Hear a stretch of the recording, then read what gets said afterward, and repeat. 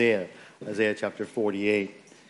As we've been studying through this book, this great book on the Lord's salvation that he promises to particularly the nation of Israel, but even as we learn in this book that is the salvation that he promised to Israel is a salvation that extends to the ends of the earth. And for us today, it extends to us as well. So we're grateful for this opportunity to study the salvation that God provides. If you're a visitor with us, or you're kind of maybe on the second or third time here, you're just checking us out, we're glad to have you with us, and glad that the Lord orchestrated and ordained for you to be here today. And we pray that as you visit with us, as you come and sit here under the teaching of God's Word, that the Lord would draw you closer to himself, that if you do not know his salvation, that you would come to know the salvation that is offered to all of us in Jesus Christ, his Son. Isaiah chapter 48 is where we'll be today. We're going to take the whole chapter, and before we look at it, will you just pray with me one more time? Father in heaven, thank you for your word. Use me as your vessel to speak your truths. Lord, and for everyone gathered here today, each one, just as we've sung, desiring and praying that you would speak to each of them from your word this morning. I pray that you would cause your word to go forth and not return void, accomplishing exactly that which you purpose it to do in each and every life here. Lord, let them hear your voice through your word this morning. Let them hear what you have to say. And Father, for all who have ears to hear, let them hear. Lord, for those who are not yet believers in Christ, that even today you might open their ears to hear the good news of salvation in Jesus Christ. Lord, we pray these things in his name. Amen. Amen. For those of you that are parents here, one of the joys and responsibilities of parents is that we had to have is to instruct our children, right? And I know for most of us, we don't sit down and just say, okay, you are now 4 years old or 3 years old. Here is lesson number 1. And then here's lesson number 2, lesson number 3. Sometimes some of you might use a catechism, so you're kind of a Reformed Presbyterian background. But generally, a lot of our instruction is just by repetition and by modeling.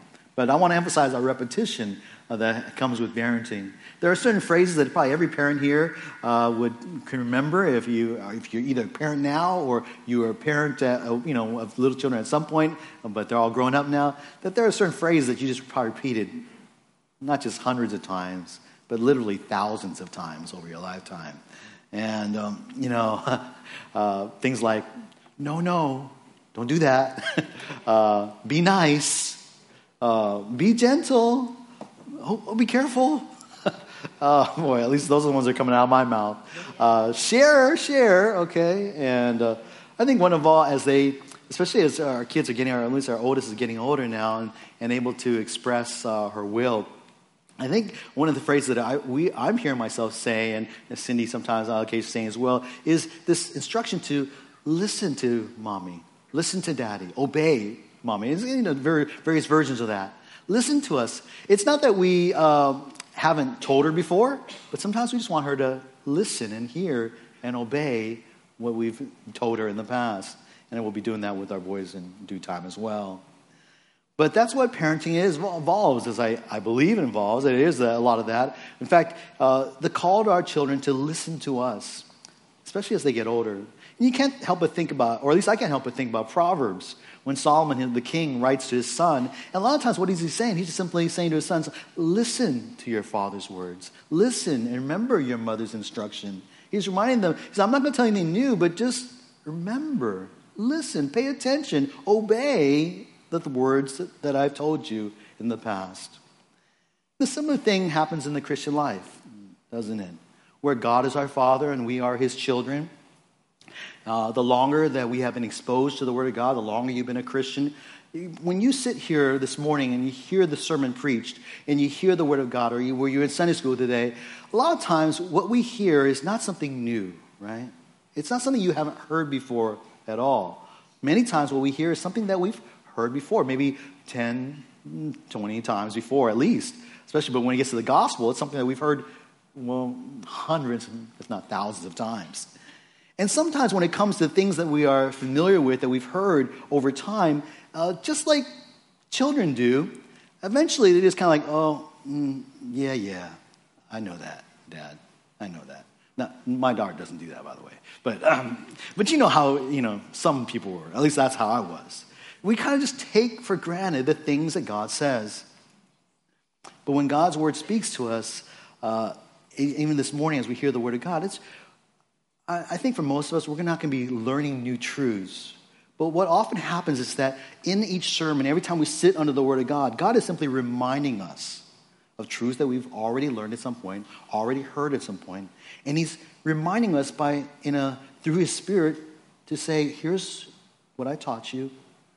Listen to me. Remember what I said to you. Obey these principles, these commands. And this is what we find in Isaiah 48 today. Isaiah 48 is a summary ending chapter of this subsection, this first subsection in Isaiah 40 to 66. And it is an exhortation from God to rebellious Israel. After having told them all that he was going to do, all his promises, reminded them of his goodness towards them, of how he's treated them, and particularly how he's going to deliver them from captivity, he tells them and encourages them to listen to me. Listen to me. We'll see that exact phrase in the text. And I pray that perhaps the Lord will use this text to encourage you. Maybe you're here today and you've been a Christian for a long time. And maybe when you come here and you sit under the Word of God, and you hear it, and your brain just literally shuts off. So something. I mean, you're hearing it. You say, and I'm sure you tell me exactly what I preach, and you're coming and say, "Oh, that's a good sermon, PH." But we just kind of like, "Oh yeah," and it's like it goes in our brain, in our head, but it doesn't flesh out in how we live. Or was that just me? But I think you know what I mean if you've been a Christian for a while. Sometimes the word just comes in and we don't really live it. But we say, yeah, I'll give a head, acknowledge that. God wants us to listen to him. And perhaps, maybe you're just going through the motions of your Christian faith for the last while, months, even years. Maybe you come here every Sunday and you just fall asleep. And I feel refreshed because you're a nap rather than the Word of God. Maybe you come here every week and you do your time and then you go out but God wants you to listen to him. God has some words to say to you, the reminder to you, and to pray that perhaps God would challenge you this morning through his word. See, Isaiah 48, as I've said, it really completes is a summary chapter. It completes the first subdivision of this latter half of Isaiah 40 to 66. I've given this to you in the past, but Isaiah 40 to 66 breaks down into three sections of 9 chapters each. 40 to 48, 49, 50, you see them up there. And in each section, God is offering comfort to God's people. Comfort, first of all, through the promise of Israel's deliverance from the Babylonian captivity. In the chapters that we're going to look at in the weeks ahead, God's going to give them comfort through the knowledge of Israel's deliverer, the Messiah. And then chapter 58 to 66, God's going to offer comfort to his people through the hope of Israel's future glory, that there's a glorious future that awaits for them as a nation of God, as God's people, and that's something that they will find comfort in as well. But 48 is this ending chapter. It completes this chapter. In the most recent chapters, God has promised deliverance from captivity through his anointed, that is King Cyrus of Persia. He's told them that he will judge and destroy Babylon, that is the empire that is ruling in the days of their captivity.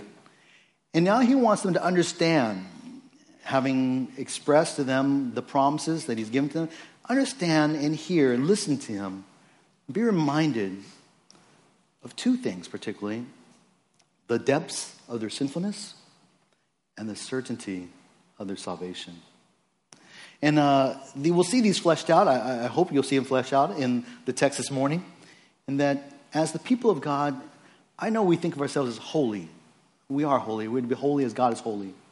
But let us never forget that though we are holy, we're called to be a holy people, that we also still possess a sinful nature. And by the fact that we have a sinful nature, we have a potential to experience, if we disobey God, to experience the depths of our sinfulness. And that sinfulness, that sinful nature in us, is something that is worthy of eternal death and condemnation of God. He wants us to understand, but he also at the same time, despite who we are, our sinfulness, our sin nature. God wants us to know and understand, remember, that our salvation is certain. It's an absolutely certain salvation. You know, man, it drives us. It will drive you to worship, and I pray that it will do that for you this morning. As we look at the outline for us today, it's going to be simple. 2 truths that God wants his people to hear and understand. The first truth is found in verses 1 to 11. So this chapter divides perfectly into 2 sections. First 11 verses, second 11 verses. And the first 11 verses, God wants his people to understand and to know a truth concerning Israel's sin. The truth concerning Israel's sin. He wants them to grasp the depths of their sin. And although God has told Israel of his plans to deliver them from captivity, Israel, surprisingly or unsurprisingly, depending on how well you know your scriptures, have basically continued in sin. In verse 1 to 5, God points out Israel's unbelief. That though they are nominally followers of God, that they are characterized by actual unbelief or sin. Verse 1 and 2. Look at verse 1 and 2 with me. Hear this, O house of Jacob, who are named Israel, and who came forth from the loins of Judah, who swear by the name of the Lord, and invoke the God of Israel, but not in truth nor in righteousness. For they call themselves after the holy city, and lean on the God of Israel. The Lord of hosts is his name. This chapter begins with a very familiar command to any Israelite. Hear this. The Hebrew word, I'll just tell you, is the word Shema. And that's just a common here. It's like, it's a word that for Hebrew people is like for Christians today, you should all know the word agape or something like that, because it's the Greek word for love. But Shema was such a familiar word because it started off the great Shema, the Deuteronomy 6. Hear, O Israel, the Lord is our God, the Lord is one. And so this word is used not only in the Deuteronomy 6, but it's used several times in this chapter. Of the 11 times that this word is used in this chapter, 4 of those times are actually used as a command. So God is telling Israel to listen to him. You can't miss it. It's just God wants them to hear him, listen to him. And we find it here in verse 1. We see it later on in verse 12 where he says, listen to me, O Jacob. In verse 14 where he's going to say, assemble all of you and listen. In verse 16, come near to me, listen to this. God wants Israel to listen. Now that's his command, but what does he want them to listen to? What does he want them to understand, particularly from God? Before we get to that, notice how he, first of all, emphasizes Israel's honor and privilege as God's people. That he kind of builds them up. He kind of describes them for them. And you can kind of think, as an Israelite, as you're hearing this, it's sort of almost like, I think of Paul when he describes how he was a Jew, a Gentile, a Jew of Jews, and a kind of a Pharisee, just something really great in his heritage, born in the tribe of Benjamin, things like that. But that's kind of what we see here. God kind of develops this heritage of the nation Israel, something that they would have found a lot of pride in. Notice, first of all, that they are the house of Jacob. Now, Israel is part of the house of Jacob. Jacob from Jacob's sons arise the nation of Israel. But Jacob, who is named Israel, is a significant phrase. It would, for most Israelites, would have reminded them of how Jacob got the name of Israel. You go back to Genesis 32 for this, in fact. In Genesis 32, Jacob's returning back from the east, heading back to the promised land. And he ends up having this dream or vision, actually, where he meets the angel of the Lord, God himself. He doesn't know that's him, but he starts wrestling with him. And he wrestles with God, and he basically gets to the place where he holds on to the Lord, and he won't let him go. And that's pretty crazy, right? You think, man, what if I wrestle with God? You think you can win? I don't think so, right? But Jacob wrestles with God and, in a sense, kind of wins. Or the Lord in his providence, obviously, allowed him to hold on to him. But there's human activity there. But so he holds on, and he says, I will not let you go until you bless me, right? And so what happens? God blesses him, and then God at that time calls him, says, your name will be Israel, basically meaning one who is striven with God. And so you can imagine for Israel, being called Israel is it's a great name. It's like being called Superman, you know? You're somebody who strove with God and you got a blessing out of it. There's great pride in this. This is for the house of Jacob. Not only are they from the house of Jacob, but they come from this man. His name is Israel. So there's pride in that. They would have found pride furthermore in that the Israelites are those who came forth from the loins of Judah. Now you remember, Israel is written to the southern kingdom. The southern kingdom being basically centered around Jerusalem. And in the southern kingdom is primarily the tribe of Judah. The northern kingdom were 10.5 tribes, and the southern kingdom was basically the remaining tribes, and 1.5 tribes. And so to come from the line of Judah was significant because Judah, though he wasn't the oldest of the sons of Jacob, was the one through whom the Messiah, the king of Israel, would come. King David came from the line of Judah. His sons who sat on the throne came from the line of Judah. So for Jerusalem, or for these people in Judah, Judeans, they would have had great pride in being reminded that they came forth from the loins of Judah. What's more, the Israelites thought they were special because they swore or took oaths by the name of the Lord. When you swear or make an oath, you must basically swear by something greater, than yourself. And so, the nations of the earth, they swore by their idols, but we know they're just all false. But for Israel, we swear by the name of the God of Israel, the one true and living God. They would have acknowledged that. They recognized that they're swearing by something that is the greatest of all. What's more, when they invoked the name, the God of Israel in their prayers, they're calling upon God.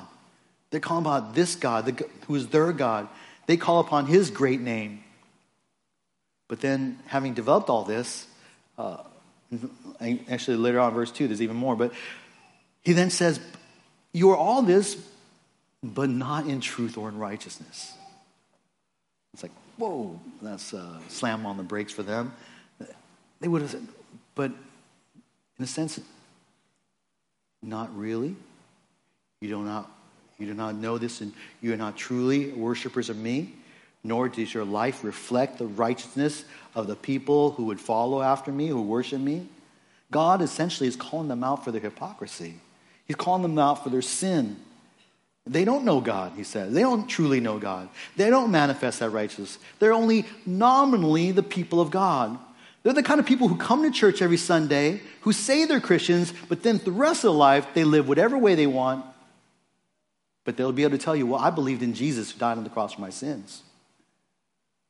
Nominally, by name Christians, by name followers of God, but outwardly in truth and in righteousness, not. That's real significant. That's a real strong charge that he has from them. Here are the people of God who identify with God outwardly, but their hearts were far away from him, as it was written in Isaiah chapter 1. God furthermore calls out their hypocrisy in verse 2, that they identify with being from Jerusalem. Jerusalem was the city. We're going to talk about Babylon a little bit, but in contrast to Babylon, which is a symbolic of basically all that is evil in this world, Jerusalem is symbolic to be the holy city of God. It's where God's righteousness would be manifest. And so they identify with the city of Jerusalem. That's their capital. What's more, they leaned on the fact that the God of Israel is the Lord of hosts, that their God is the Lord Almighty. Their God is a mighty God. But what use is it to acknowledge all these things? What use is it to say, I'm from Jerusalem? What use is it to say, oh, we lean upon the Lord of hosts Almighty, when you don't truly know him or worship him? This may have been a surprise to Israel when God said all this to them, when he called them out. He's pretty harsh to them regarding their hypocrisy. But we know that in God's omniscience, it was not a surprise to him. He has known the sinfulness of Israel throughout its history, which is why he had given them all his prophecies. It's because of their sinfulness. And we're going to find out it's because of their sinfulness and their stiff-necked, stubborn people, hearts, that God gave them the prophets. That's what we find in verse 3 to 5. Look at verse 3 to 5. I declared the former things long ago, and they went forth from my mouth, and I proclaimed them. Suddenly I acted, and they came to pass. Because, here's the reason why he gave all those things, and then brought it to pass. I know that you are obstinate, and your neck is an iron sinew, and your forehead bronze.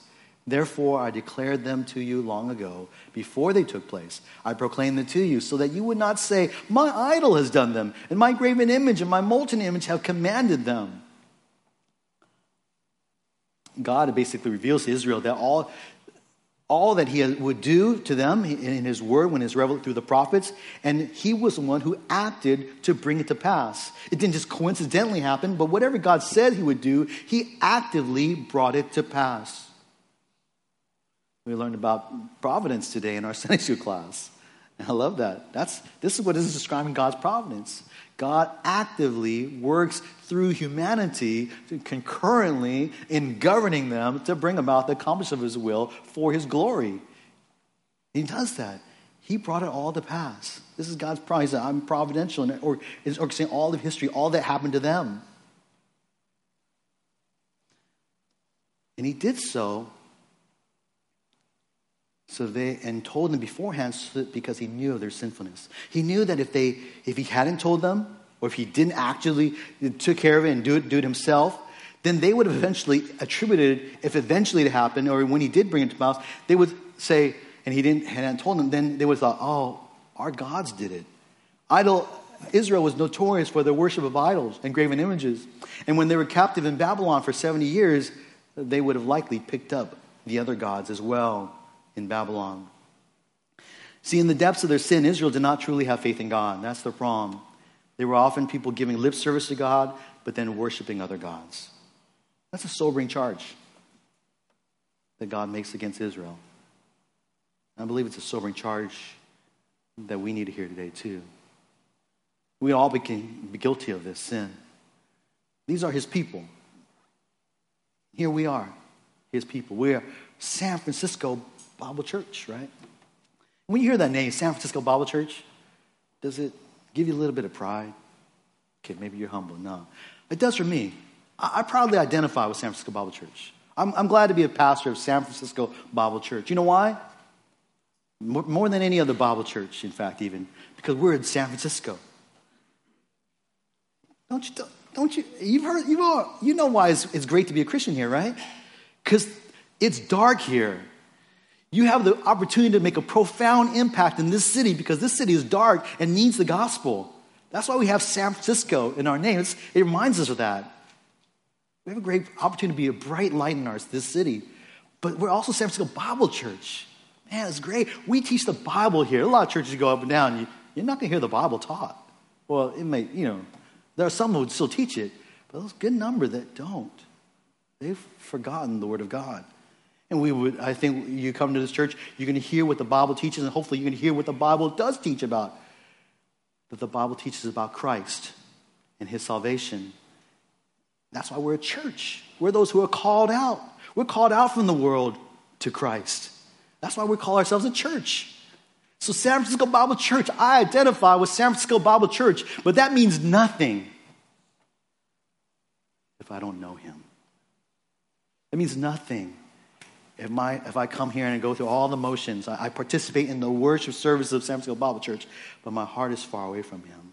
I do not worship him in truth. I do not worship him in righteousness. I do not I don't manifest the fruits of righteousness in my life as a result of this professed knowledge of Christ. God wants our heart. We would deceive ourselves to think that we can be content to define our relationship with God by our name, our history, or our outward acts of worship. God wants our worship. God wants our love, a sincere devotion to him alone. He wants our faith to completely rest on him and his word. Sadly, this wasn't true of Israel.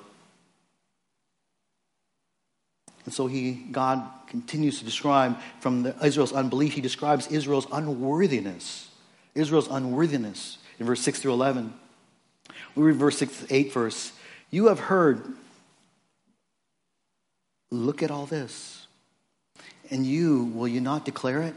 I proclaim to you new things from this time, even hidden things which you have not known. They are created now and not long ago, and before today you have not heard them, so that you will not say, behold, I knew them. You have not heard, you have not known.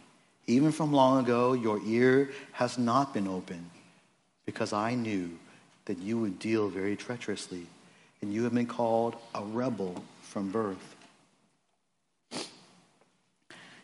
Although Israel had heard in a sense where they had received and the prophets had spoken to them of all of God's prophecies in the past, and they had seen, they had witnessed the fulfillment of them in Israel's history, the nation as a whole still did not acknowledge it. They didn't declare it. They didn't go out and tell others about this God whom was their God, their redeeming God. And so God says, since you basically did not respond to those prophecies in the right way, I'm going to give you new prophecies. I'm going to give you new prophecies that you would not know about. Things that I have not told you about, but I'm going to start telling you about here in this book of Isaiah. And we start seeing what are these new things? They're going to be, as we see in 49 and 50, we're going to see that these are prophecies that regard the suffering servant. We see the servant songs. He's going to tell them more about the Messiah. Now, obviously, they knew about the Messiah and other prophecies, but he's revealing things about the Messiah that they had not known before in the chapters ahead. We're going to we'll look at them as we see. And though he gives them new prophecies, as he says, instead of producing repentance and faith, God knows that they would continue to fall on deaf ears, that they would continue to not hear. They would be because they are rebels from birth. You can just read sinners from birth, born with a sinful nature. So what is God to do with Israel? Here's a nation that he has chosen, that he's redeemed. He delivered them from Egypt to be his people, his chosen nation. He's loved them, revealed truth to them, fulfilled many promises to them. Now he's even given them further revelation about the Messiah. Yet their hearts remain far away from him. They continue to worship idols. They still do not heed his words. God has every right to not deliver Israel, doesn't he? God, if it was up to us, if it was up to me, I guess just me, but me, I would say, oh, Lord, you have every right to forsake those people and choose a new nation. Choose some great nation to be your nation. Problem is, there is no great nation, is there? You can look all around the world for nations of this earth, and there is none that is worthy of God. They're all sinful nations, all rebels from birth, and our country included.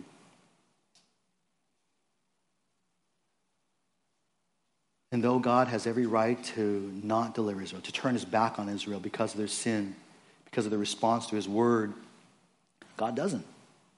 He doesn't. But look at what he does in verse 9 to 11.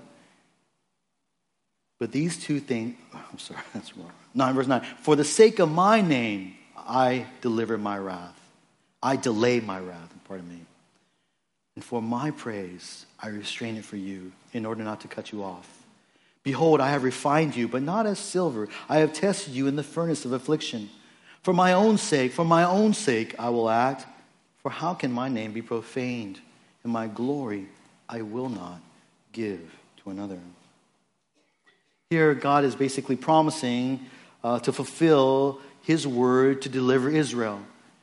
Just as he promised, I'm going to deliver you from Babylon captivity, even though you have continued in sinfulness. That's just powerful truth. He doesn't do it because of them. He's not going to deliver because of how great Israel is, because of how holy they are, how righteous they are. He's not going to deliver because of anything they've done, of like how they've testified to all of Babylon of the greatness of their God while in captivity for 70 years. He doesn't do that for them. He's not delivering them for that reason. Rather, he delivers them because of whom? Because of himself. God delivers them, saves them for his own sake, for his own name. He delays his wrath toward Israel. He doesn't judge them, though they deserve judgment. It's for his own praise that he doesn't cut off Israel. Verse 10 is a passage that you read and say, behold, I have refined you, but not as silver. I've tested you in the furnace of affliction. And normally when we hear this term refiner, we think of the term of how God refines us and burns off the dross. Burns off. He puts us through fire, in this term, a furnace of affliction, that is the Babylonian captivity, in order to burn off the sin in the lives of his people, what he's putting through the refiner. But God says, I have refined you, but not as silver. It's kind of interesting. is that we find out in a parallel passage in Ezekiel, and it's Ezekiel 22, verse 18-22. God says, I refined you, and you're like dross.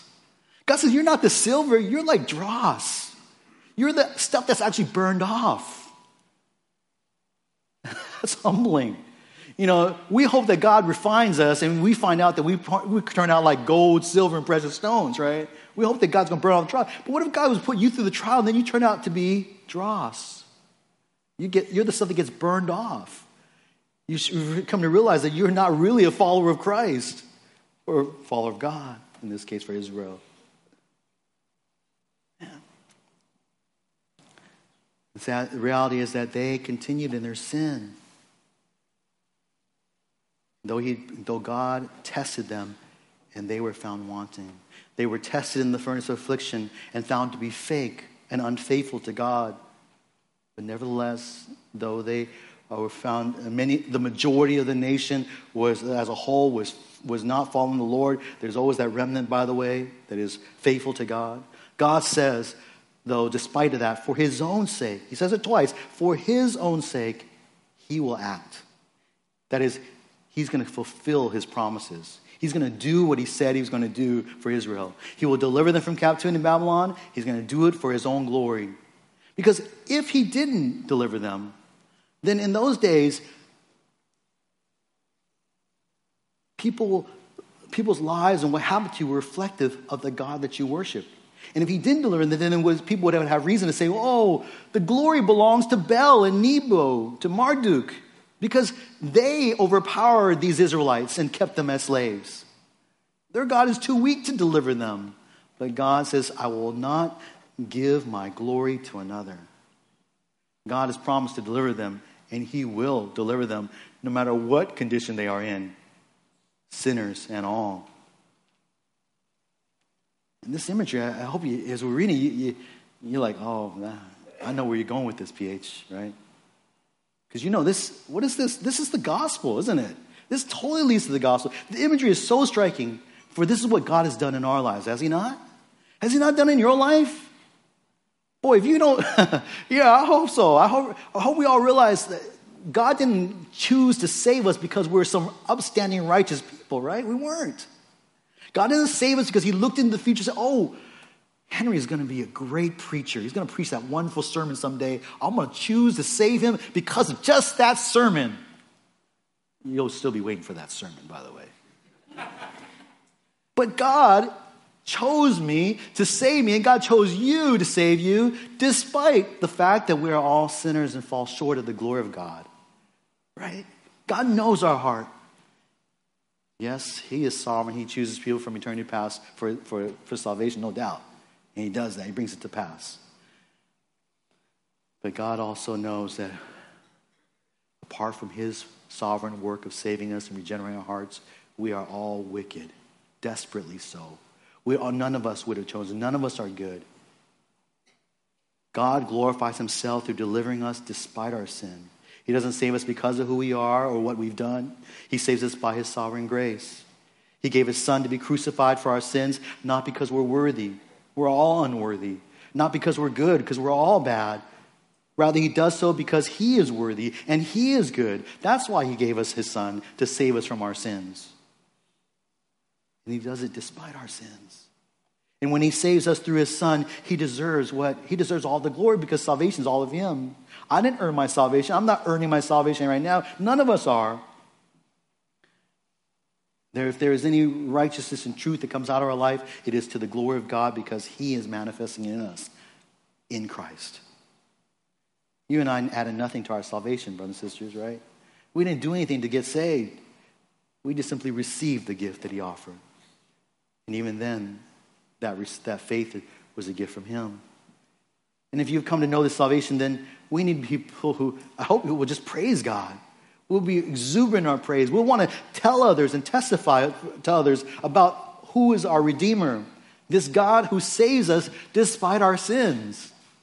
And that's what Israel should have done.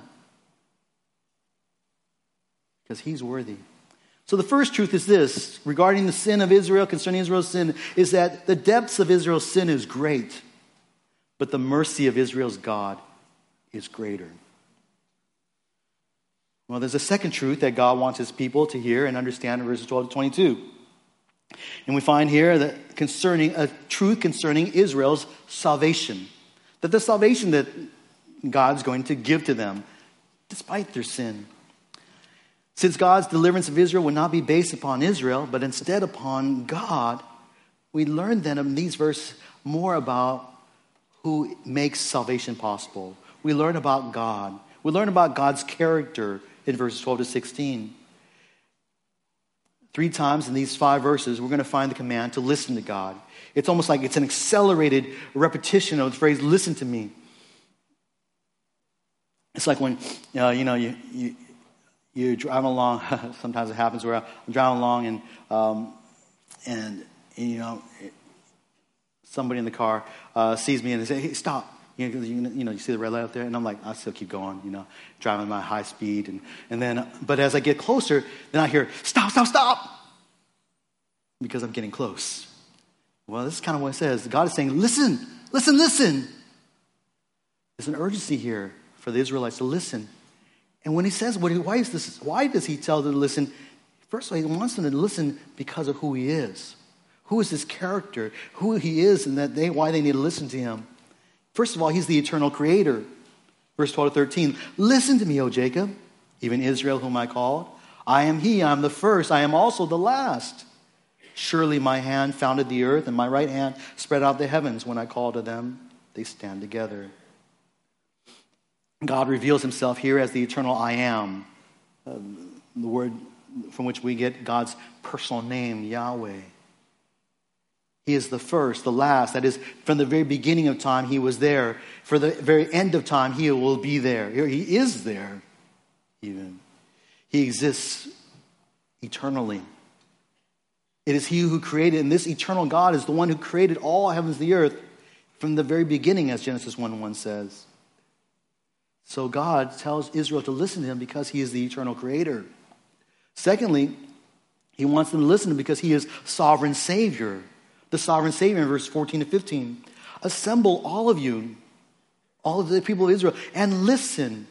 Who among them has declared these things? The Lord loves him. He will carry out his good pleasure on Babylon, and his arm will be against the Chaldeans. Even I have spoken. Indeed, I have called him. I have brought him, and he will make his way successful. Here, God is speaking of his sovereignty and using the Persian king Cyrus to deliver Israel. If you've been with us, remember all the prophecies that have been made already. God has orchestrated history, basically.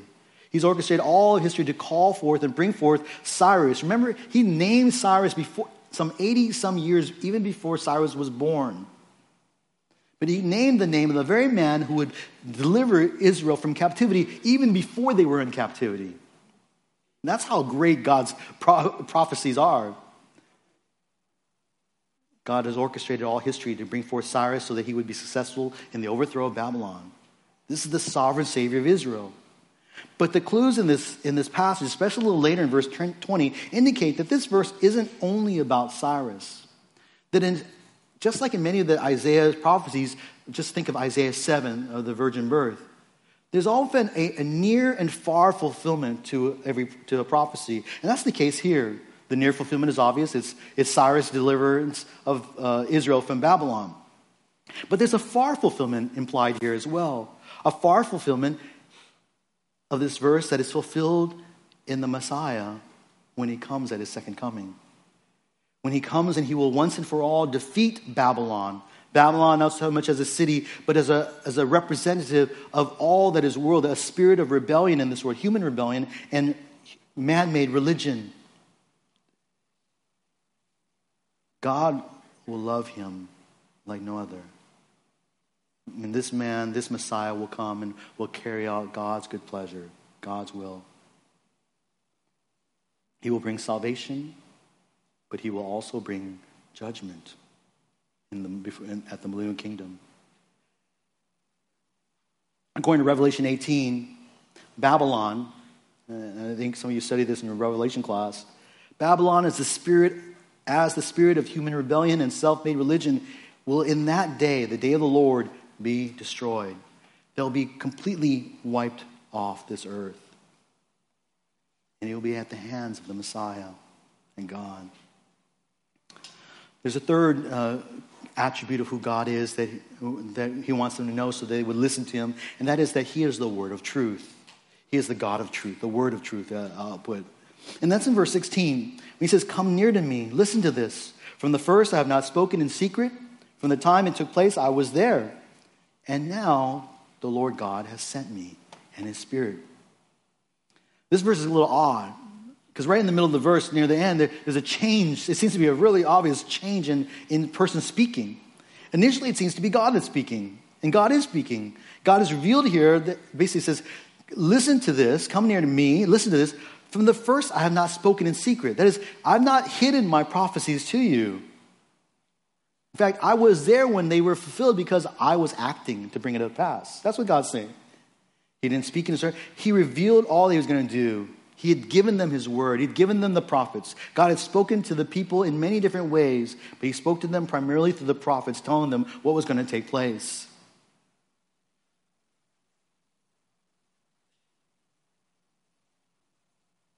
And then the end of verse 16 kind of pops up. The story stands out because you expect God to be speaking, but then it says, and someone is saying, and now the Lord God has sent me and his Spirit. It's a change of subject here. Someone is saying that God sent him and his Spirit. Now, there are some people who say that this is Isaiah. Oh, this is Isaiah, or if you're real liberal, you say this is Deutero-Isaiah, the supposed second author of Isaiah, mythical. No evidence for that, but some say it's Isaiah. But I think when you look at the picture of all of Isaiah, when you look at who comes in the Spirit, along with the Spirit, in Isaiah, it is none other than a reference to the Messiah. This is a reference to the Messiah. We've seen this several times already. Who comes in the power of the Spirit? The root of Jesse, Isaiah 11:2. Who's going to come in the power of the Spirit? Isaiah 42:1.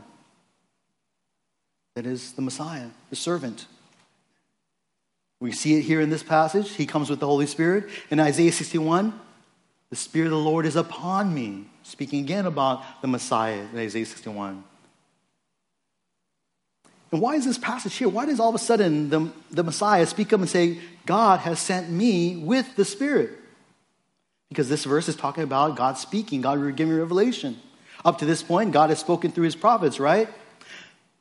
But in the future, this is a prediction of the Messiah. By the way, this is just a hint of the Trinity, too, for those of you looking at all three persons of the Trinity are here. But this is a revelation that God would speak in the future, at least from the point of Isaiah's time, in the future would be through his Messiah, his messianic servant, his son, Jesus. And we know this from Hebrews. But in this present day, God has spoken to us in his Son. That's why John in John 1:1 calls Jesus the Word who was with the God. The Word was God. The Word who reveals God's character to us. God's spoken to them. God is a revelatory God. He's a revealing God. And because of these attributes of God, this is his character. Therefore, Israel is to listen to him when he talks to them about their salvation. That it's a certain salvation because he is the eternal creator. He's made everything. What else can he not make? He's the sovereign Savior. He's sovereign over all this world. His providence, he's orchestrating all events to bring about the fulfillment of his promises. And he's the Word of truth, the God of truth, who speaks only truth and brings it to pass. And he's most powerfully, he's going to speak to us one day in his Son. And for those of us on the other side of the cross, we already have that word in the New Testament. So listen to him. So what is it that God wants them to listen to? We see that in verse 17 to 22, God's call. God's call in verse 17 to 22. Let me read 17-19 first. Thus says the Lord, your Redeemer, the Holy One of Israel. I am the Lord your God, who teaches you to profit, who leads you in the way you should go. If only you had paid attention to my commandments, then your well-being would have been like a river, And your righteousness like the waves of the sea. Your descendants would have been like the sand, and your offspring like its grains. Their name would never be cut off or destroyed from my presence. Verse 17 and 19 remind the Israelites of the consequences of not listening to God. He's reminding them that I'm your God. I'm the one who taught you. I'm the one who has led you. And though I've taught you, though I've led you, you've not listened to me. If you had only listened to me, and kind of just almost like a parent when they say, yeah, I told you, you should have listened to me. But it's God, God does it righteously, of course. And parents, they're trying to do it righteously too, but, we just take it the wrong way. But if you only had listened to it, if they had listened, then they and their descendants would have been blessed. They would have experienced, they would have not been cut off. They would not have been brought into captivity. They would not have been slaughtered when Nebuchadnezzar came and wiped out Jerusalem and burned it to the ground and took just the survivors into captivity. If they had only paid attention, then their well-being would have been like a river. That word well-being is the Hebrew word shalom, a very common word that means peace.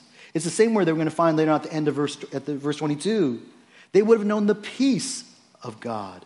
They would have known peace like a river, as we sing in the familiar children's song. But they don't have peace like a river. But since Israel didn't listen to him, that's why they were taken into captivity for 70 years. That's why their city of Jerusalem was conquered.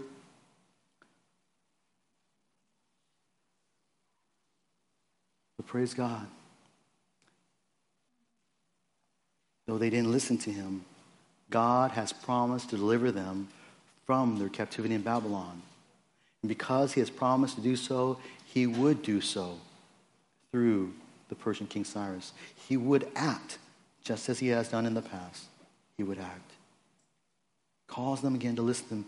And verse 20 contains the very specific call that God has for Israel. This is what he calls for them to do. He says, you've promised, now you just simply you need to trust me. But this is what he calls them to do in trusting him. Verse 20 to 22, go forth from Babylon. Flee from the Chaldeans. Declare with the sound of joyful shouting. Proclaim this. Send it out to the ends of the earth. Say, the Lord has redeemed his servant Jacob. They did not thirst when he led them through the deserts. He made the water flow out of the rock for them. He split the rock and the water gushed forth. There is no rest. There is no peace for the wicked, says the Lord. Verses 20 to 22 are really three kind of separate little small statements that God gives to Israel. But God, the first 20 is his call to Israel, basically to go forth from Babylon, get out of Babylon, leave Babylon, go home to Jerusalem. This is an implication that God's basically saying, you are going to be delivered. Cyrus is going to come. He's going to deliver you. He's going to make the decree that anyone who wishes can go back to Jerusalem to rebuild the city and rebuild the temple. But God says to them, has to tell them, so go home, go back to Jerusalem, get out of Babylon. And you can imagine, why does God have to tell them this? Because the captivity has been 70 years. And if you live through that whole time, then you've been spent 70 years of your life in Babylon. What do you think happened after 70 years? They got used to living there. They started picking up the culture of Babylon. They liked the weather in Babylon. They bought houses, or they had a home in Babylon. They had figured out how to live in Babylon, how to make a living. And there's historical records of very successful Jewish families in Babylon. Why would they want to leave Babylon? Babylon has been great to them. It's treated them well, though it's been meant to be a judgment from God. But God has to tell them, go home. Go home.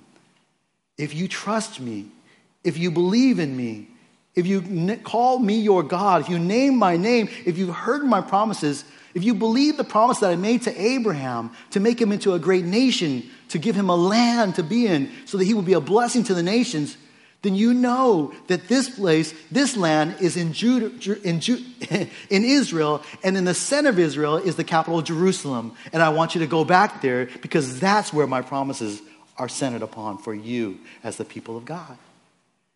If you believe God, you need to go back and get out of Babylon and go back to Jerusalem, is the idea. Be faithful. Trust him. By the way, the application for us is not for us to leave our hometown. No, that's Israel. That's Israel. And this would have been a comfort to Israel to leave, this would have been exhortation for them to leave.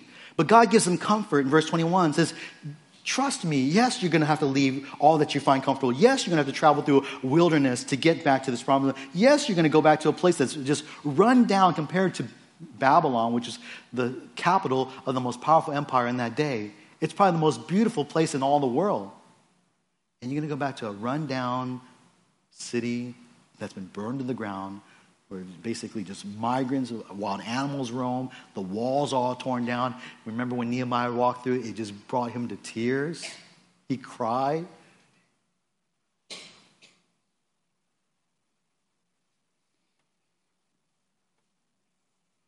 Verse 21 provides some comfort, say, I will provide for you, just like I provided for the Israelites in the Exodus. He gave them water, they didn't thirst. He provided for their needs. And the return from Babylon would be like a second Exodus for the Israelites. But verse 22 is a final exhortation, almost a warning, if you will, to the people of God. And he tells them there is no peace for the wicked. There's no peace for the wicked. It's a warning. It's actually an implication that the wicked are those who basically do not trust the Lord. They're the people who don't listen to him, who don't obey him, who don't answer his call to leave Israel and go back, or leave Babylon and go back to Jerusalem. He says to them, you're not going to find peace. Those who do not leave Babylon will find no peace. And you recall, too, historically, that only a small percentage of actual Israelites left Babylon. 50,000 or so actually went back to the promised land. The majority of the Israelites that had been in captivity, born in captivity in Babylon, remained there. But for them, they would have had no peace. When it comes to the application of this text, this exhortation, we really see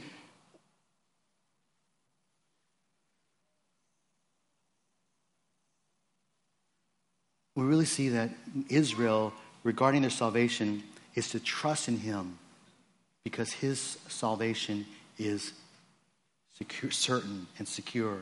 They are to trust in him. We need to be people who respond also in a way that we trust in him because our salvation is secure. God wants us to know that we not to, even though we understand the gospel, you believe in the gospel, to not settle for the world, to not settle for peace elsewhere besides in God. If you look for peace anywhere outside of God, outside of his salvation in Christ, you will be disappointed.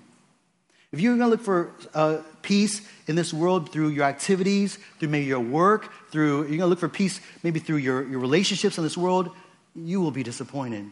God wants us to find our peace in Christ alone. And the salvation that is ours through him. And that salvation does impact our work. It does impact our relationships. It does impact the things that we enjoy in this world. But that peace ultimately is ground up in the God of peace, not the things that we have in this world. So God really just wants his people. And you remember Babylon as a spirit of rebellion, of a spirit of human independence and spirit of human religion is something that still manifests in our day. And God wants all of us, his people, to make sure if we're caught up in living in Babylon, we need to get out of Babylon. Figuratively so. We need to leave any kind of dependence upon man, any dependence upon finding our peace in the things of this world. We need to make sure that we're people who find joy and peace in the salvation that's ours in Christ.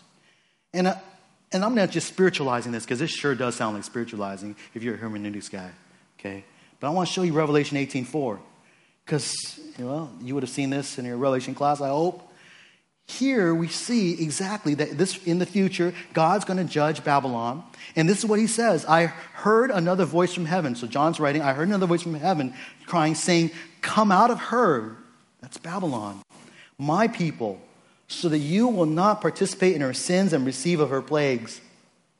In this text, God's just calling his people, not just unbelievers. He said, my people, all of you who name my name, get out of Babylon. Come out of there. Don't participate in her sins. Don't receive of her the penalties of her sins. Don't be involved in it. Get out of there, because that nation's going to be judged, or that city's going to be judged, and that whole world is going to be judged.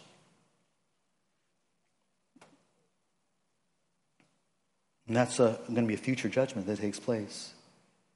But in the meantime, it's easy for us as believers in Christ to also at times forget. Right? We forget God's word. We forget about the certainty of our salvation. We forget about our sinfulness. And when we hear the word of God, we say, oh, yeah. And we'll go through the motions of our Christian faith. And we'll say we're Christians, and we can tell you the gospel. But our lives are lived as if Christ is not home. Christ is not there.